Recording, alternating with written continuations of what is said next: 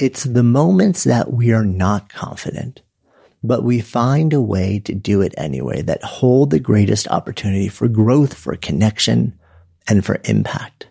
So rather than having a conversation around confidence, I think the more valuable conversation is, what are those deeper skills, the meta skills that we really want and need to cultivate? The ones that allow us to act even when we're not sure how things are going to end, even when we're not very confident, either in ourselves or in the idea or in the possibility of what is spinning around in our head. What are the core skills that we can cultivate that will allow us to continue to assess the moment and then to potentially make decisions and take actions that would move us forward even when we are not fully confident and we don't know how it's going to end? I've got a question for you. How long have you been waiting to feel confident enough to do the things you dream of doing? Maybe to go for that new project or job, or approach someone you're interested in dating, or maybe start a new side hustle or business, or start a podcast, write a book, make art, whatever it is. We keep telling ourselves, oh, I'm not confident enough to do that yet. But what if that was all an illusion? What if confidence was actually more fake than real, and waiting for it to magically arrive was stopping us from living a truly amazing life? So sure, we hear a lot of talk about how to become more confident in relationships, at work, in the pursuit of big visions, goals, or dreams. But what if that confidence was really the wrong thing to be pursuing? What if, in fact, that magical state of confidence even arrived, and it was actually not the asset or ally we thought it would be, but was rather a sign of an unwillingness to grow, to take meaningful risks that could lead to a better life, better relationships, better work experiences, and more? What if, in fact, it was the very willingness to live, to make decisions, to take actions when you not only were not confident, but literally could not be confident given the circumstances, that was the real power move in life? What if cultivating the skill of unconfident action was the unlock key for so much? And chasing confidence was really just this distraction that kept you from doing all the amazing things you dreamed of doing and creating and making all the awesomeness you'd love to bring into your life, and even becoming who you deeply yearn to become. Well, that's what we're talking about in today's special solo episode. How to stop waiting for the magical and elusive confidence to kick in and just learn to take decisive action that leads to powerful, even life-changing outcomes, even when you don't know how it's going to work out. So excited to share this deep dive on confidence with you today. I'm Jonathan Fields, and this is Good Life Project.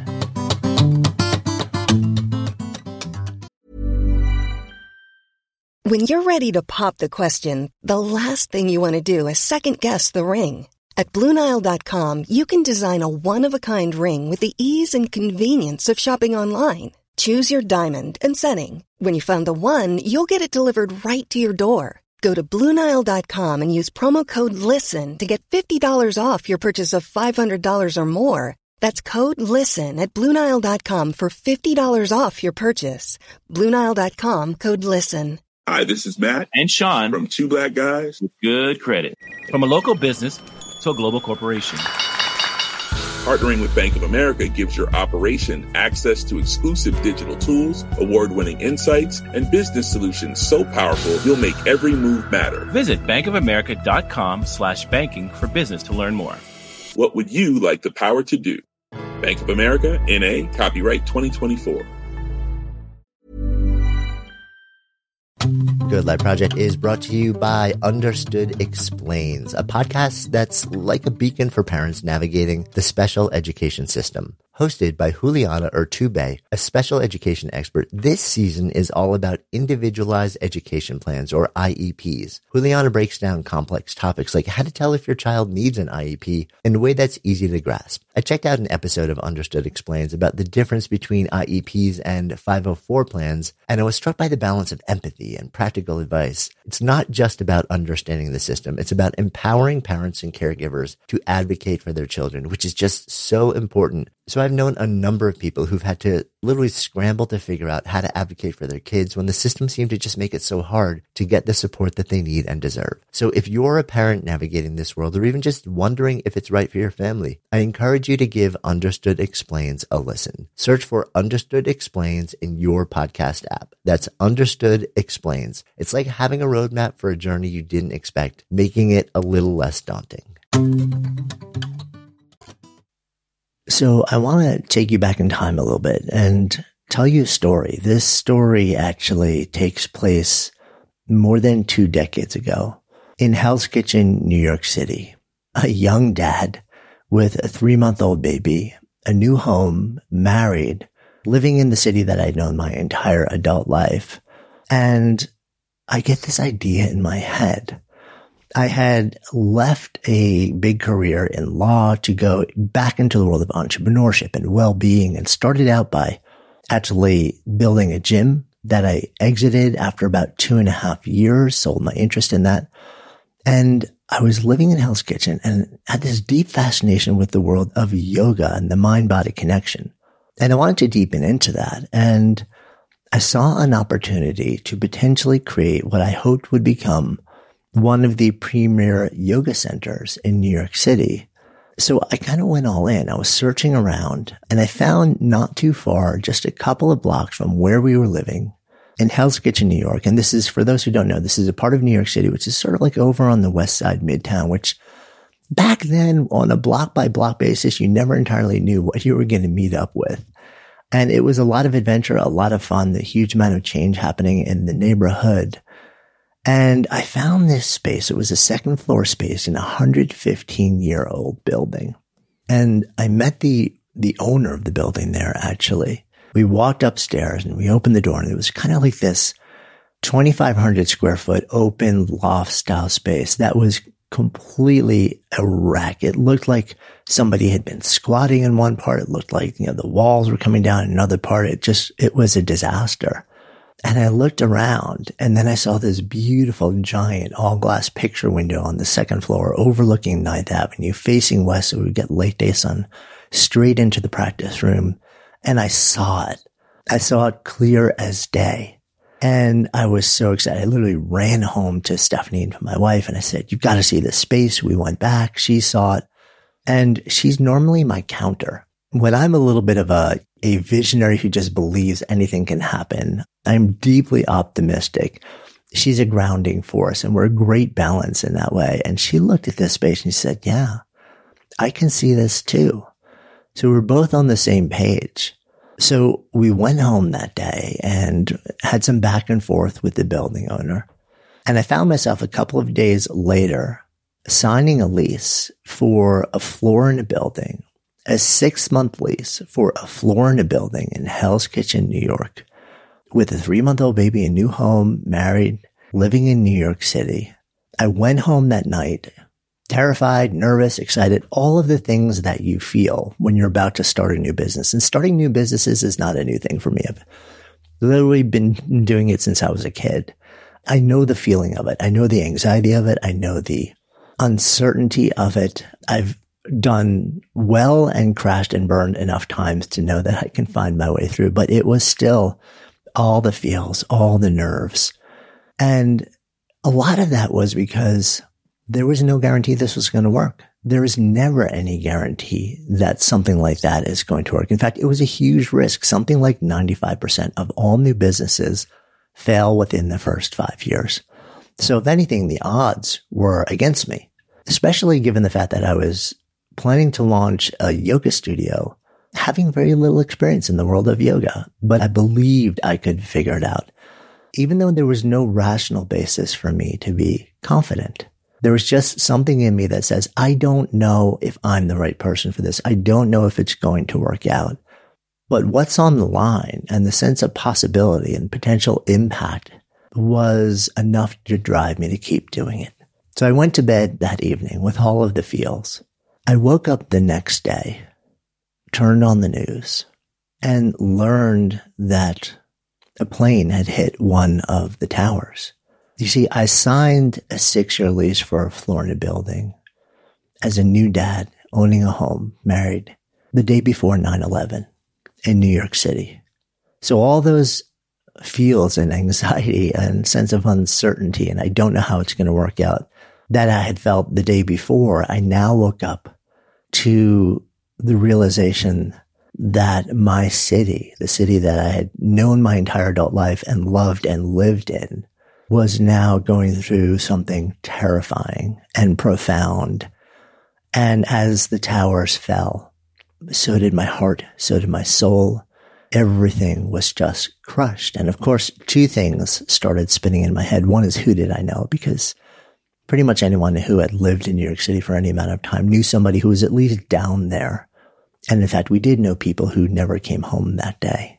The second thing was, what am I doing? I literally just signed a 6-year lease for a floor in a building, which is very risky to start what I hoped would be this great new venture.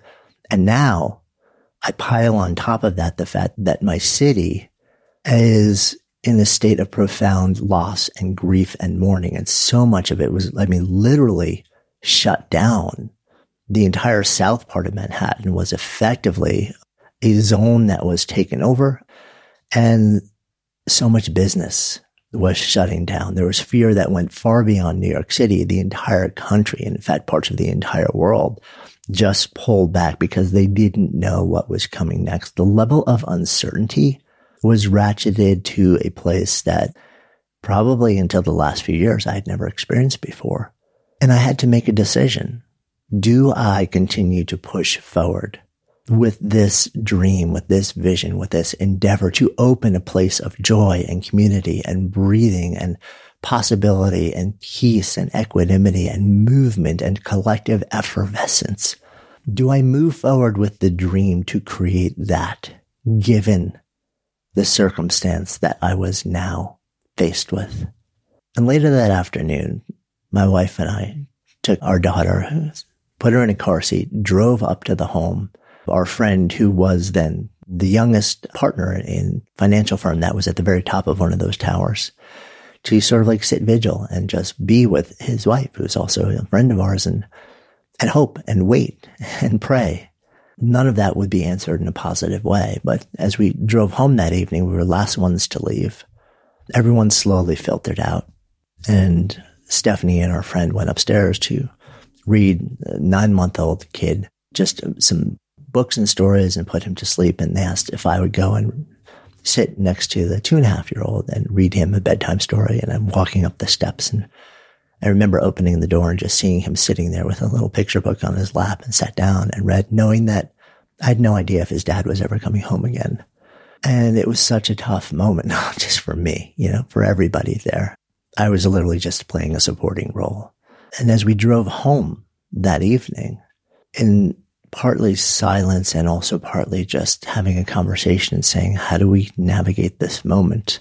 There is profound uncertainty. I have no rational basis for confidence that moving forward with a business endeavor in the heart of New York City in this moment in time is the sound decision, or that I can make it work. And yet, the very fact that we knew somebody who at that point in time we started to realize was increasingly likely would never be home again, brought me to the truth of my own mortality, the truth of the fact that we were promised nothing, not another minute, another hour, another day, week, month, or year. And to the extent that I wanted to act in this moment, to do the thing that both terrified me, but also had on the other side the potential for expression and joy and grace and impact, we decided that we couldn't not say yes to that. and to also potentially creating a place of community and healing and solace at a time where the city that we love so much needed it more than ever. Was I confident it would work? Anything but. Yet I knew inside of me that I still needed to move forward. And we did. We had all of these plans I had experience in the fitness world, so I knew how to launch a gym, and we were going to launch it in this big fancy new way, and the way that the yoga world had never seen before, with celebrations. Of course, all that went out the window. We had to change everything we were doing to really meet the moment and meet the soberness of the moment in a healing and respectful way. And as we opened, I remember to the date, it was November 19th, 2001. We signed the lease on September 10th, the day before 9/11, made the decision to continue to move forward with it. Went in there and with my own hands and the woman who would eventually become partner in the business rebuilt the entire space from the ground up to be something beautiful. And we opened on November 19th and people came.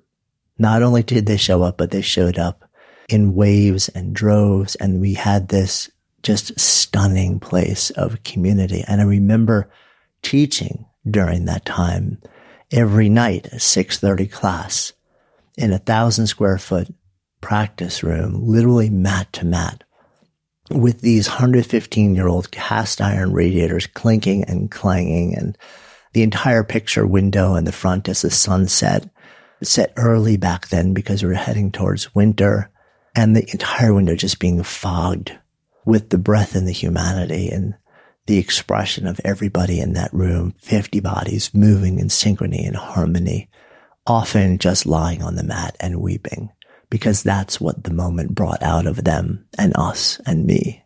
And that grew over time to be a place not just where people got to exercise and do yoga and move their bodies and get fit and strong and flexible, but a place of community and healing and solace, and a place where we ended up training hundreds of teachers from around the world, even in different languages, where tens of thousands of students would eventually come and become a part of the community and practice.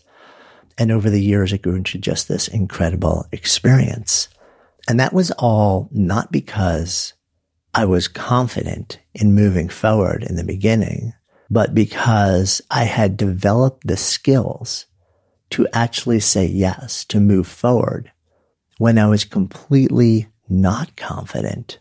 But there was something underneath it that drove me to still make decisions and take actions that led to an experience that has touched and changed my life. And I know touched the lives of tens of thousands over a period of decades now. I was able to exit that when eventually my interests started to focus more on writing and doing all sorts of other things in 2008 after 7 years. And that community remained stewarded for decades, and to this day remains a place where people can connect and practice.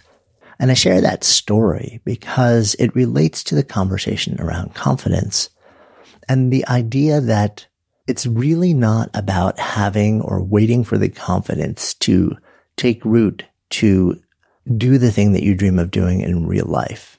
We don't need to be confident. In fact, I would even argue that the only way to be 100% confident, which is what so many of us wait for, the only way to be 100% confident about anything is if you've already done it or someone else has already done the thing you dream of doing. And at that point, the stakes are so low, it just doesn't matter to you or to anyone else anymore. It's the moments that we are not confident, but we find a way to do it anyway that hold the greatest opportunity for growth, for connection, and for impact.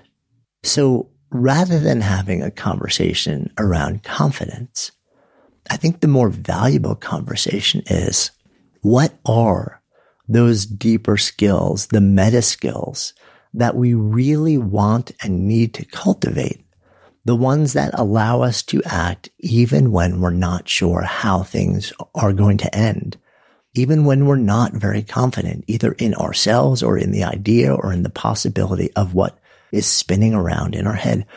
What are the core skills that we can cultivate that will allow us to continue to assess the moment and then to potentially make decisions and take actions that would move us forward even when we are not fully confident and we don't know how it's going to end.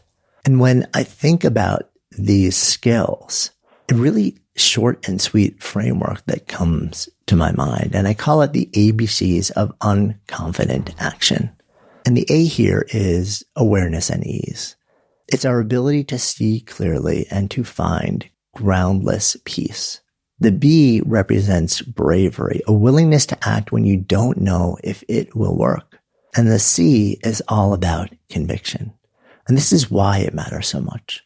So I want to dive into these three different things because I think they're really important for us to explore and figure out how do we actually cultivate that awareness and ease, that bravery and that conviction so that we can actually meet these moments of profound opportunity where we don't know how things are going to end, but we can still say yes to them and open the door to just incredible experiences and a vastly expanded and abundant life. Hey, I'm Ryan Reynolds. At Mint Mobile, we like to do the opposite of what Big Wireless does. They charge you a lot, we charge you a little. So naturally, when they announced they'd be raising their prices due to inflation, we decided to deflate our prices due to not hating you.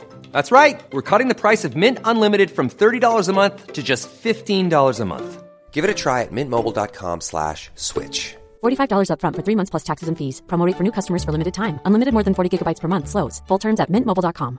I'm Sandra, and I'm just the professional your small business was looking for. But you didn't hire me because you didn't use LinkedIn Jobs. LinkedIn has professionals you can't find anywhere else, including those who aren't actively looking for a new job, but might be open to the perfect role, like me. In a given month, over 70% of LinkedIn users don't visit other leading job sites. So if you're not looking on LinkedIn, you'll miss out on great candidates like Sandra. Start hiring professionals like a professional. Post your free job on linkedin.com/people today. Good Life Project is sponsored by NetSuite. So I remember when our businesses were just starting to really scale. It was amazing and also added complexity and stress. And the things that I used to do in hours were taking days, too many spreadsheets, too many systems, no single source of truth. If that sounds familiar, you should know these numbers. 37,000, 25, and 1. 37,000 businesses have upgraded to NetSuite by Oracle. 25. NetSuite turns 25 this year. That's 25 years of helping businesses do more with less, close their books in days, not weeks, and drive down costs. And 1, because your business is one of a kind. So you get a customized solution for all of your key performance indicators in one efficient system with one source of truth, manage risk, get reliable forecasts, and improve margins. Everything you need to grow all in one place. And right now, download NetSuite's popular KPI checklist designed to give you consistently excellent performance absolutely free at netsuite.com/goodlife. That's netsuite.com/goodlife to get your own KPI checklist. netsuite.com/goodlife.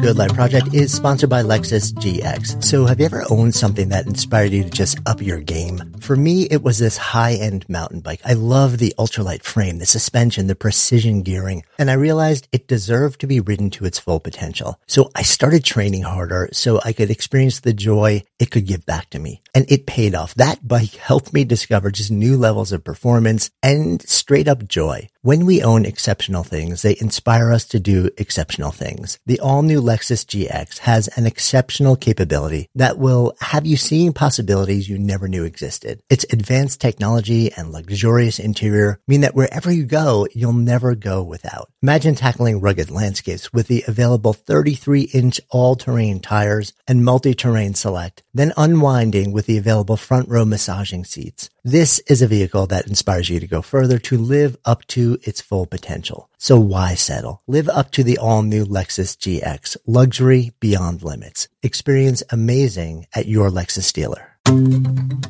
How do you get these ABCs? Well, let's kind of start from the bottom up here. And that's with the C, with conviction. Conviction isn't the type of thing where you have to be 100% convicted or behind this.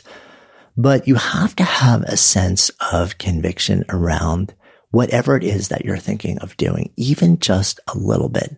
And what I found is that that sense of conviction that this is possible, maybe, not 100% possible, but this may be possible. And I am deeply invested in this. That's what I mean by conviction, is that I am vested and invested in this. And I find that the power move in cultivating conviction, when we're looking to actually step into doing something, is to ask the why question, or sometimes the why questions. And the big one is, why is this important to me? Why does it matter so much?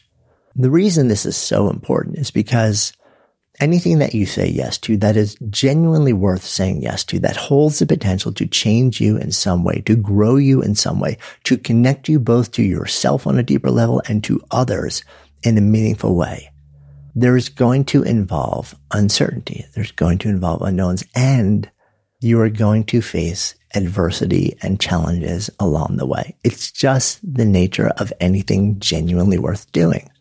The illusion of a straight, easy path to whatever it is that you seek to achieve or become, it's just a myth. It's mythology. So let's accept the fact that adversity and challenge are going to come our way. The thing that allows you to move through this adversity and challenge, often one of the biggest things, is understanding, having absolute clarity around why you said yes in the first place. Why was it and why is it so important to me? Why does it matter so much? And I find often that there's an exercise that people describe in various different ways. I describe it as the 5 whys. It can be incredibly powerful in these moments to help you get to your why on a level that is deeply embodied and visceral. Because what tends to happen when we ask the why question, like, why is this important to me? Why does it matter so much? The first answer that we give is kind of superficial. So when I go back using the example of opening a yoga studio in Hell's Kitchen, and if I answered the first question, like, why is this important to me? Well, on the top, I'm an entrepreneur. I love to start businesses. This would be a really cool business to have. Like, I could see myself enjoying this. Okay, surface level why, right? Is that going to get me past the fact that I woke up the next morning and it was 9/11? Is it going to get me past all of the struggles and the challenges and the managing cash flow? And then when people would show up and then when they wouldn't show up, and personnel and managing a physical space and all that goes wrong with it. Is that going to get me through? Is that level of conviction, that surface level why, going to help get me through all of that adversity? Not a chance. You need to go deeper. Well, cool. What's the second why? So I asked the why question again. What's underneath that?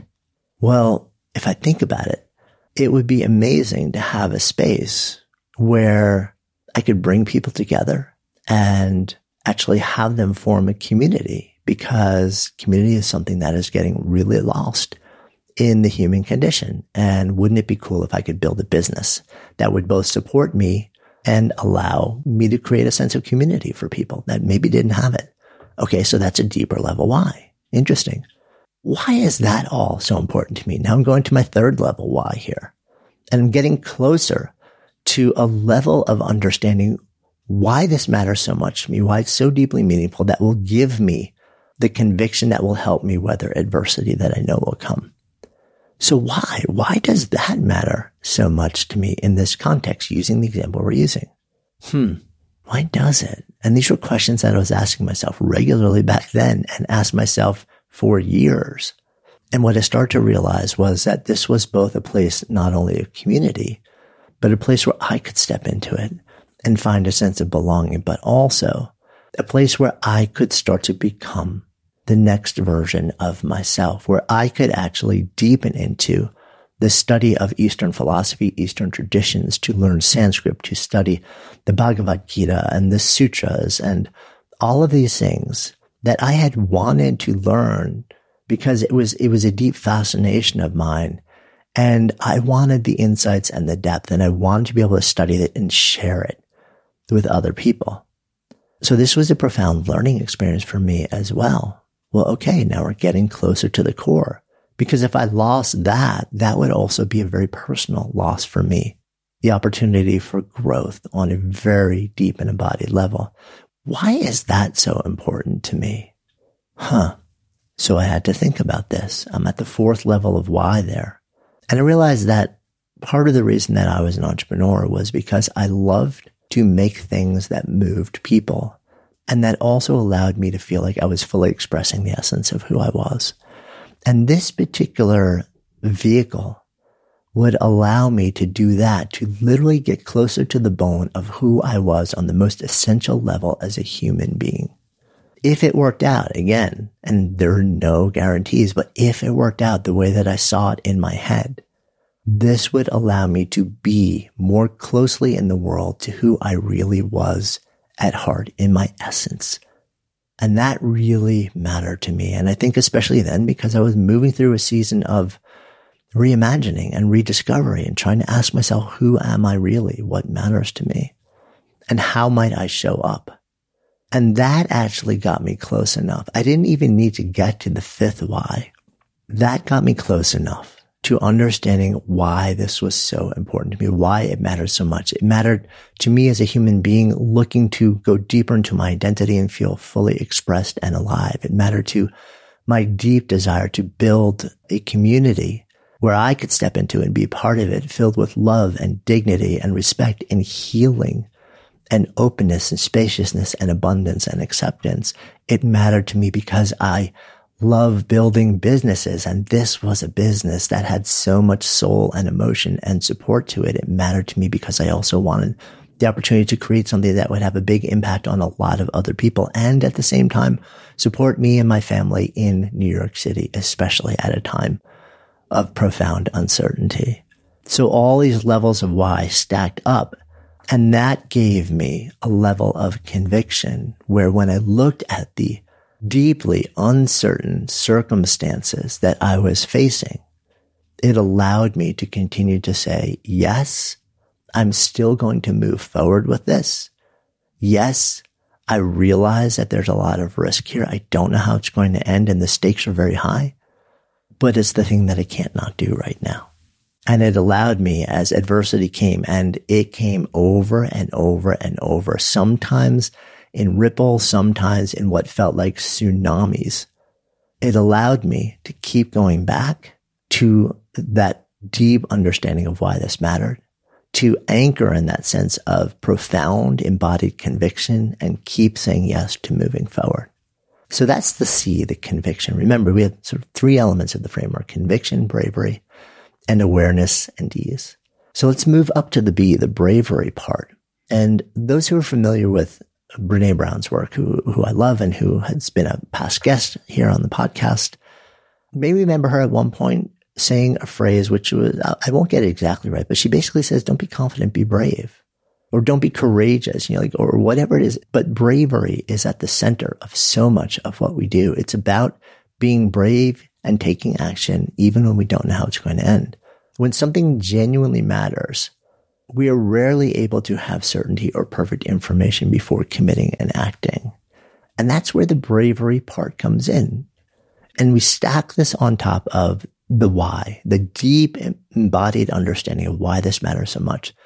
And then it's a matter of saying, how do we be brave? How do we actually make decisions and take consistent action that will move us forward when there are very high levels of uncertainty, and especially when the stakes are high? And when the stakes are not high, it just doesn't matter. So none of this really matters and comes into play.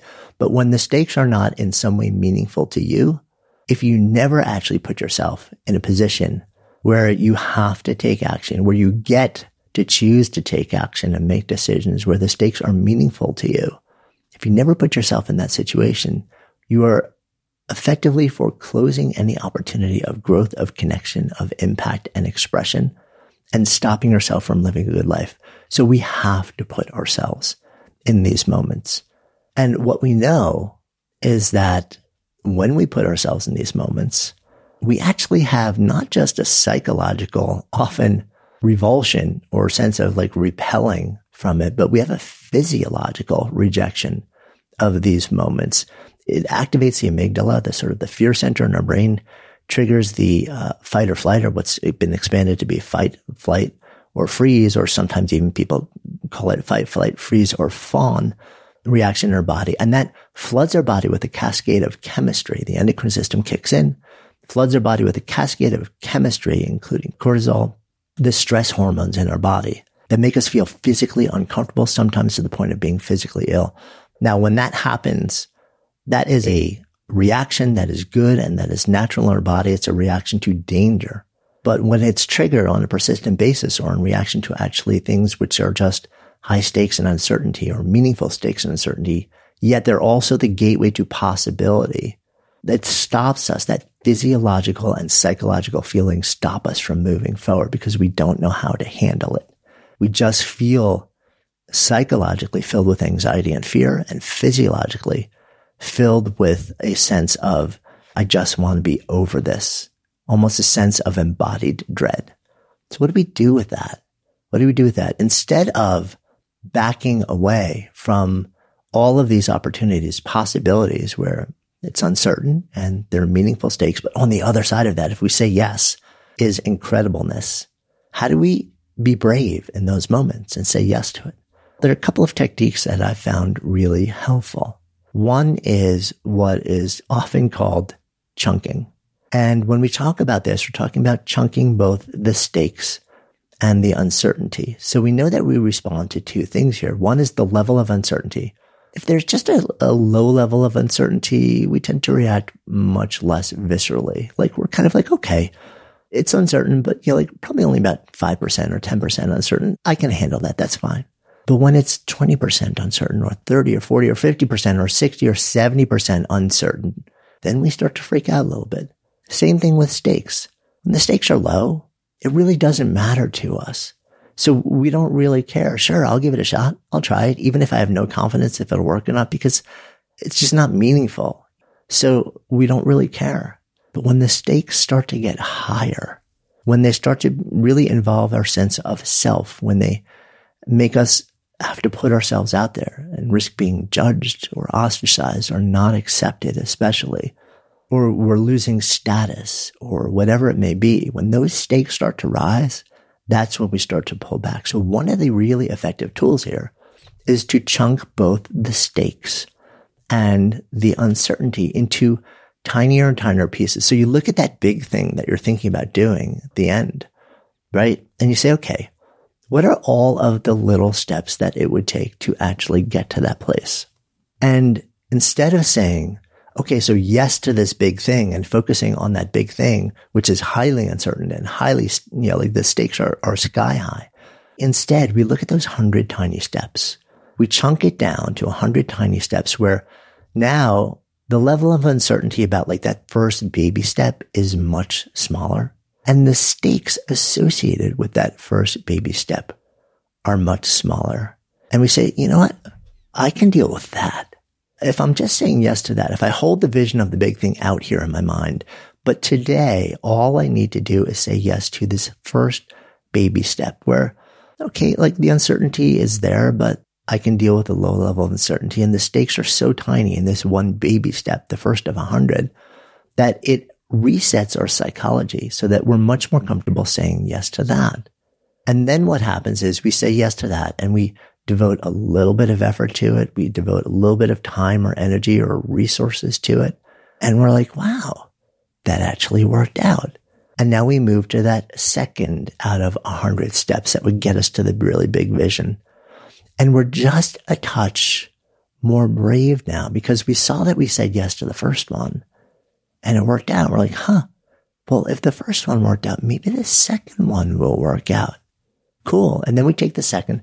So what we're doing is we're slowly saying yes, not to the big giant thing, but to just tiny little steps along the way that chunk the level of uncertainty and chunk the stakes down to the tiniest little elements that our brain is much more comfortable saying yes. And every time the step before it proves out, it makes us more comfortable continuing to say yes to the next one. Now, this affects every different level of our lives. We could talk about it in the context of big business things. We could talk about it in the context of personal life. We could talk about it in the context of relationships and dating. You see somebody who you're like, wow, this person seems amazing. Like, I wonder if they would be potentially a great person for me to be in a relationship with, maybe even long-term partner with. Maybe they're my life partner. They just seem incredible, but we're really scared. What if we get rejected? What if it doesn't work out? What if we invest, like all this time and years of our lives and then it doesn't work out and we just spin in our heads, like the uncertainty and the stakes get higher and higher and higher. We turn them into life and death, right? Rather than just saying, well, what if we chunk this, right? What if we said, like, what are all the steps between me sitting here saying that person is kind of interesting to me and them being a life partner for the rest of our lives? Well, what's the first baby step here? Maybe the first baby step is just to say hi. Maybe the first baby step isn't even that. It's just to DM them on an app or get a text intro or go out with a group of people where you just know that they're going to be there and you can have a casual, zero pressure conversation. And maybe the next thing after that is like, oh, wow, like that was actually kind of a cool conversation. It seems like we both clicked. And then maybe you start to message each other. Maybe. So what we're doing effectively without even realizing it. And so often we do this in starting new relationships, whether it's a personal one, an intimate one, a romantic one, or even a business partnership, is the way that we feel more comfortable stepping into it, even though we have very low confidence it's actually going to work out in a really big long-term way, is we chunk the uncertainty and the stakes into little things. And that technique of chunking helps make us brave in small incremental bite-sized pieces until eventually we get to the bigger, longer term ones. And by then we've built our sense of bravery and we look back on a body of evidence, a body of proof that these things can in fact work out for us. And it helps us keep to take that action, even when at the end of the day, we are never promised that anything is going to work out or sustain long term, even when it does. So that's the whole idea of chunking stakes and uncertainty. Hi, this is Matt and Sean from Two Black Guys with Good Credit. From a local business to a global corporation, Partnering with Bank of America gives your operation access to exclusive digital tools, award-winning insights, and business solutions so powerful you'll make every move matter. Visit bankofamerica.com/banking for business to learn more. What would you like the power to do? Bank of America, N.A., copyright 2024. Mom deserves better than a drugstore card.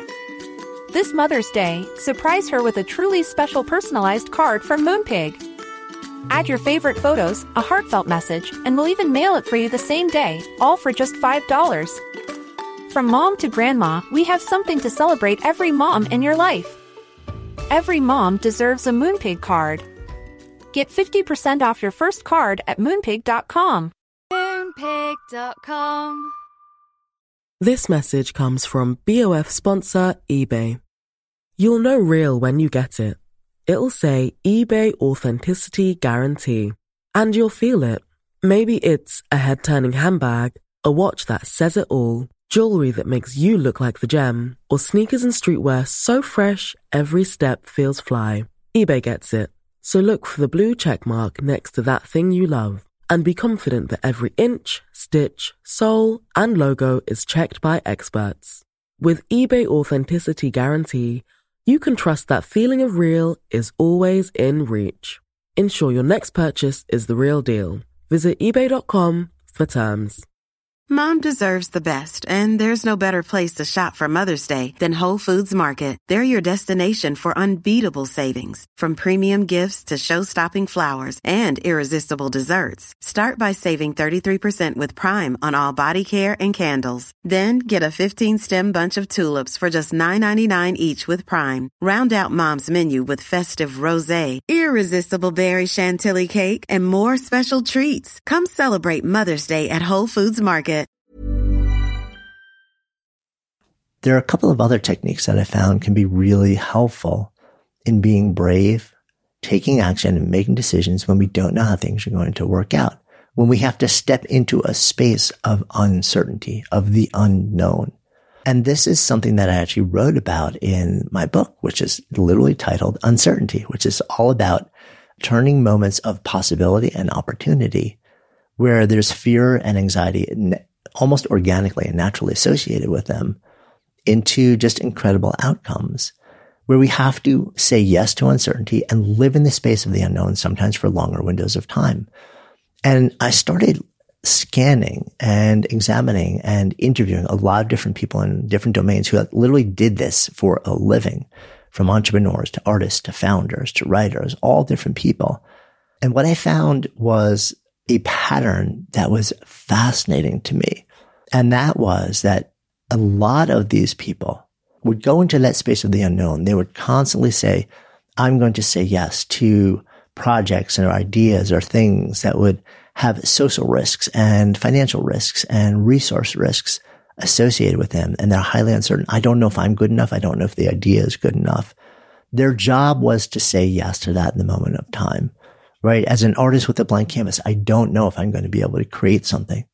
I don't know if I'm going to create something that other people will like or value enough to allow me to sustain myself as an artist. And yet I have to, that is my job, to actually go to that space on a regular basis to create in that way. And what I found was that this pattern that was so common across all of these people, and I realized that it's actually a pattern in my life too, was that they would basically create these completely systematized, automated things in their lives where they knew it was going to happen in the same way every single day. And I call those certainty anchors. And those experiences or moments, that regular thing literally allowed them to touch into a level of certainty outside of the work, of the space where they knew it was their job to live in the space of the unknown. They would automate and create certainty around all of the other things, often tiny little consequential things, sometimes dozens, in ways that would allow them to then touch into these certainty anchors on a regular basis and get enough of a sensation of grounding and certainty that allowed them to be baseline psychologically okay, and then know that they would have that normalcy, that certainty outside of that container where they would have to go and float in a groundless state. But they would always be able to touch down into dozens of other moments of uncertainty, these certainty anchors. And these were things as simple as wearing the exact same clothes or outfit every single day, or having a rotation where you literally had a week of outfits and you always knew exactly what was coming next, eating the same foods for literally every meal of the day, working out at the exact same time in the exact same place, sometimes with the exact same person every day. These are examples of certainty anchors that many of us create. We don't realize that part of the reason that we've created them is because it's giving us these anchors, these tethers to certainty and to the known. And that creates enough of a sense of grounding that allows us to float more freely in those spaces where we have to be brave. And that is an incredible pattern that I've seen. And in fact, I do it often in my own life, as I mentioned. I am very happy eating the exact same thing for breakfast and lunch every day and not having to think about it, knowing it's just going to be certain and happen in the same way all the time. I would very easily and willingly wear the same jeans and the same t-shirt every single day. You look at famous inventors and innovators like Steve Jobs, literally wore the same mock black turtleneck and jeans and sneakers every single day. You see this pattern in so many ways. So experiment with that. And that brings us to the third element of bravery that I found can be incredibly helpful in our ability to do the brave thing on a regular basis. And that's what I call normalizing unconfident action taking. And this most often happens in groups. And the idea is when you're the only one who's facing a situation where it's highly uncertain, where the stakes are really meaningful to you, and you're the only one doing it, that makes it so much harder because you both view yourself and you may be viewed by others as sort of like the oddball, the risk taker, the one who's always out there doing that thing. And it's just, quote, not justifiable. But when you surround yourself with others who are also co-strivers. Now, they may be working with you on the same project. Maybe you're in a startup or a company or a project or a team where you're all striving to do something cool and new and different and innovative, and you're all working together. So all of those others around you in that same container with you may be the folks who help normalize the fact that you're not the only one saying yes to uncertainty, saying yes to the unknown. When the stakes are genuinely meaningful, they're all in it together. So you're not the oddball anymore. That has a normalizing effect that allows us to actually feel much more comfortable with the notion of taking action and making decisions in the face of the unknown. But it also doesn't have to be a team. We can actively bring together people in community to help us have that normalizing experience that allows us to be more consistently brave. And I've done that in many different ways in my own life. So for example, I have a couple of different groups of people and we meet on a regular basis, literally every month. In fact, funny enough, as I am sitting here thinking through this and recording, I know that tomorrow I have one of my regular calls with a group of people. And we've been doing this once a month for years now. And we're all entrepreneurs and founders and putting ourselves out there on a regular basis. And knowing that I am consistently held in that container of people who are co-strivers, not working with me on the same team or project, but we're all doing similar things with similar levels of uncertainty and the unknown and meaningful stakes, it helps to normalize the experience for me. Artists do this on a regular basis by working in community or working in shared workshops or studios where everyone is facing the blank canvas or the blank piece of wood. Or writers do this in writers' rooms where everyone is just kind of starting from the same place. So when you either find yourself on a group or team where you're all working together towards that same thing, that can help normalize the experience. But we don't have to rely only on that. We can bring together our own people who are co-strivers with similar experiences, exploring similar moments and windows and seasons of the need to be brave. Or we can find those that have already been created and then step into those. So those three things, chunking uncertainty and stakes, finding certainty anchors or creating certainty anchors in our day in all the different places that we can, often in the places where we're not actually being invited to say yes and step into the space of the unknown. And then normalizing unconfident action taking, often by surrounding ourselves with people who are taking similar actions. Those three things can be incredibly helpful in cultivating the bravery needed to say consistently yes to things that really matter, but we just don't know how it's going to turn out. And that brings us to the final, the A part of the ABCs. And that is awareness and ease. So I kind of cheated a little bit here by sneaking in ease after awareness. There are maybe two different things here, but awareness is the ability to see as much as you can the truth of the situation, to become aware of what's happening both outside of you and within you. And the ease part is the capacity to cultivate ease or equanimity or peace or grace, whatever word you want to use, when you are in these moments of elevated uncertainty and stakes. Again, all in the name of possibility and connection and impact. The ability to create ease in those moments is incredibly important and powerful, so that just we as human beings who yearn to actually have some level of equanimity and peace so that we can move through these moments.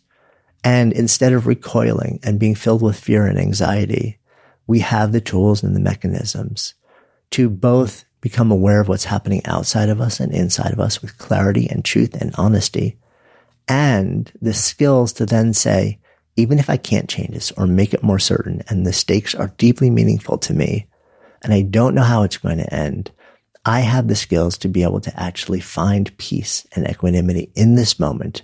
I cannot change the circumstances, but I can change my psychological and physiological response to this moment. And that gives me a sense of agency and control, even when the circumstances outside of me are not entirely within my control. So the awareness piece here, how do we actually become more honest and aware of what's happening outside and also what's happening within us? So there are a couple of different tools that we can look at. Many people actually turn to journaling for this. For many, a daily journal is incredibly powerful at helping them really ask questions. And one of the questions is, How do I actually truly feel? What's happening inside of me right now? Am I calm? Am I at peace? Am I freaking out? Am I telling stories that are true or not true? And journaling can also help us look at our external circumstances and be more honest about it and say, the great journaling prop is, what's really happening here? What is the truth of what's happening here? What is the story that I'm telling about it? Is it true? And what is the evidence of it? And these are sort of like variations of Byron Katie's fantastic body of work, literally called The Work. A great way to actually gain awareness is to journal. For me, I tend to take a different approach. As much as I have said for years, I want to start journaling, there's something in me that just, I haven't done it because maybe so much of my writing tends to be in different ways, in different venues and outlets. But for me, a mindfulness practice, literally a daily morning mindfulness practice, has been stunningly powerful as a tool to deepen awareness and at the same time, give me access to ease. So I love my mindfulness practice because it gives me this sort of like double hit of awareness and access to ease. And part of that is because the mindfulness practice is different from other meditation practices in that it gives you the skills to notice where your mind is at any given moment in time to increase your awareness. Am I drifting off somewhere else? Am I telling some story about something? Or am I genuinely present? Am I observing the truth of what's happening both outside of me? Am I aware of what's in me? So it teaches you how to train your awareness. It also teaches you how to notice what you're paying attention to in any given moment. Have I spun out? Am I lost in what Tara Brach calls trance? In my thoughts, in my anxiety, in my stories? Or am I here and present and aware in the moment?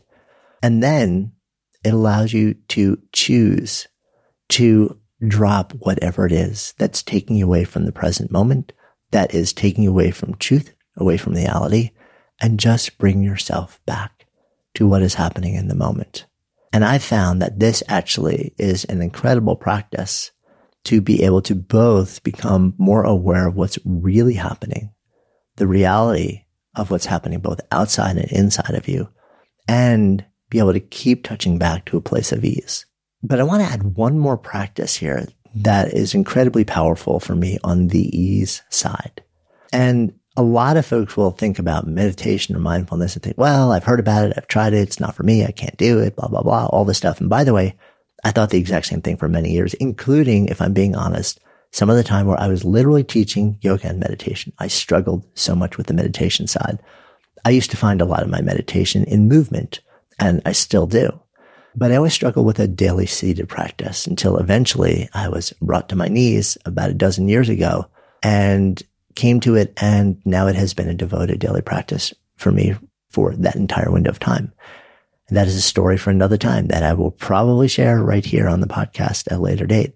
But this practice has changed me in such profound ways, largely because it has made me really present. But part of what I've added into that practice on a daily basis is breathing practices. And what I found is that whether you feel mindfulness or any form of meditation practice is or is not accessible to you, breathing is. We all breathe all day, every day without thinking about it. What we know is that we can actually consciously harness and change the patterns of our breath.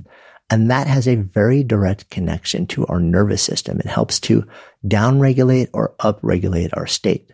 And what we know is that short, shallow, fast breaths upregulate our nervous system. It triggers us into that fight or flight, anxiety, high energized state that is very uncomfortable for most of us. The opposite is also true. Slow, gentle, especially extended exhales tend to downregulate our nervous system and in turn our endocrine system and the chemistry that flows through us, sending us into a rest and recovery mode, a calm, peaceful, at ease mode. So we can actually think about intentionally working with our breath to manage our emotional and physiological state. And if part of what we're trying to do here, when we're putting ourselves into moments where we don't know what's going to happen, we don't know what the end is going to be, the stakes are deeply meaningful to us, we're being brave and taking action and making decisions, and it's making us kind of uncomfortable, as it does for most human beings, right? The awareness lets us tune into how we're actually feeling, and then the breathing allows us to change our state almost immediately, literally in a matter of seconds. So if we're feeling anxious or tight, what we can do is slowly just literally sit and close your eyes if you want and slow your breath intentionally. Box breathing is something that a lot of people talk about as being very effective here. And that's effectively just thinking to yourself, there are 4 elements of breath. There's the inhale, there's the pause after the inhale, there's the exhale, and there's the pause after the exhale. So breathing isn't actually just the inhale and outhale. There are the 4 elements. Box breathing invites you to basically make each of those slow and equal. That's why it's called box breathing. So like 4 equal sides of a box in your breath. So if you think about, well, let me actually take my breath and try as an experiment. What if I inhaled for a 3 count, pause for a 3 count with an open throat and no pressure against the glottis, exhale for a 3, and just pause gently with an open throat and no pressure for 3. So that would kind of feel or sound like inhale, 2, 3, pause, 2, 3, exhale, 2, 3, pause, 2, 3. And that can be incredibly effective in a lot of ways for a lot of people. And the final way that we actually think about doing this is bringing it all together. So those are the really big tools that I like to think about in the context of taking unconfident action where we want to be brave because there's tremendous possibility and opportunity on the other side, but we're not confident. And instead invite yourself to learn to cultivate the skills of the ABCs, awareness and ease, bravery and conviction. That will allow you to then say yes to these moments of profound possibility without waiting for the magical fairy dust of confidence to drop into your lap, which for so many of us will never happen. So I hope you found that valuable and interesting, and you use and cultivate these ideas and these skills to start saying yes to these amazing possibilities in your life. So I hope you found this useful and interesting. As always, I enjoy going deep into topics on these solo episodes. If you like this, if you want more, let us know. We're happy to explore different topics. And if there's a topic you want me to dive into, let us know that too. And of course, if you haven't already done so, please go ahead and follow Good Life Project in your favorite listening app. And if you found this conversation interesting or inspiring or valuable, and chances are you did since you're still listening here, would you do me a personal favor, a 7-second favor, and share it? Maybe on social or by text or by email, even just with one person. Just copy the link from the app you're using and tell those you know, those you love, those you want to help navigate this thing called life a little better so we can all do it better together with more ease and more joy. Tell them to listen. Then even invite them to talk about what you've both discovered, because when podcasts become conversations and conversations become action, that's how we all come alive together. Until next time, I'm Jonathan Fields, signing off for Good Life Project.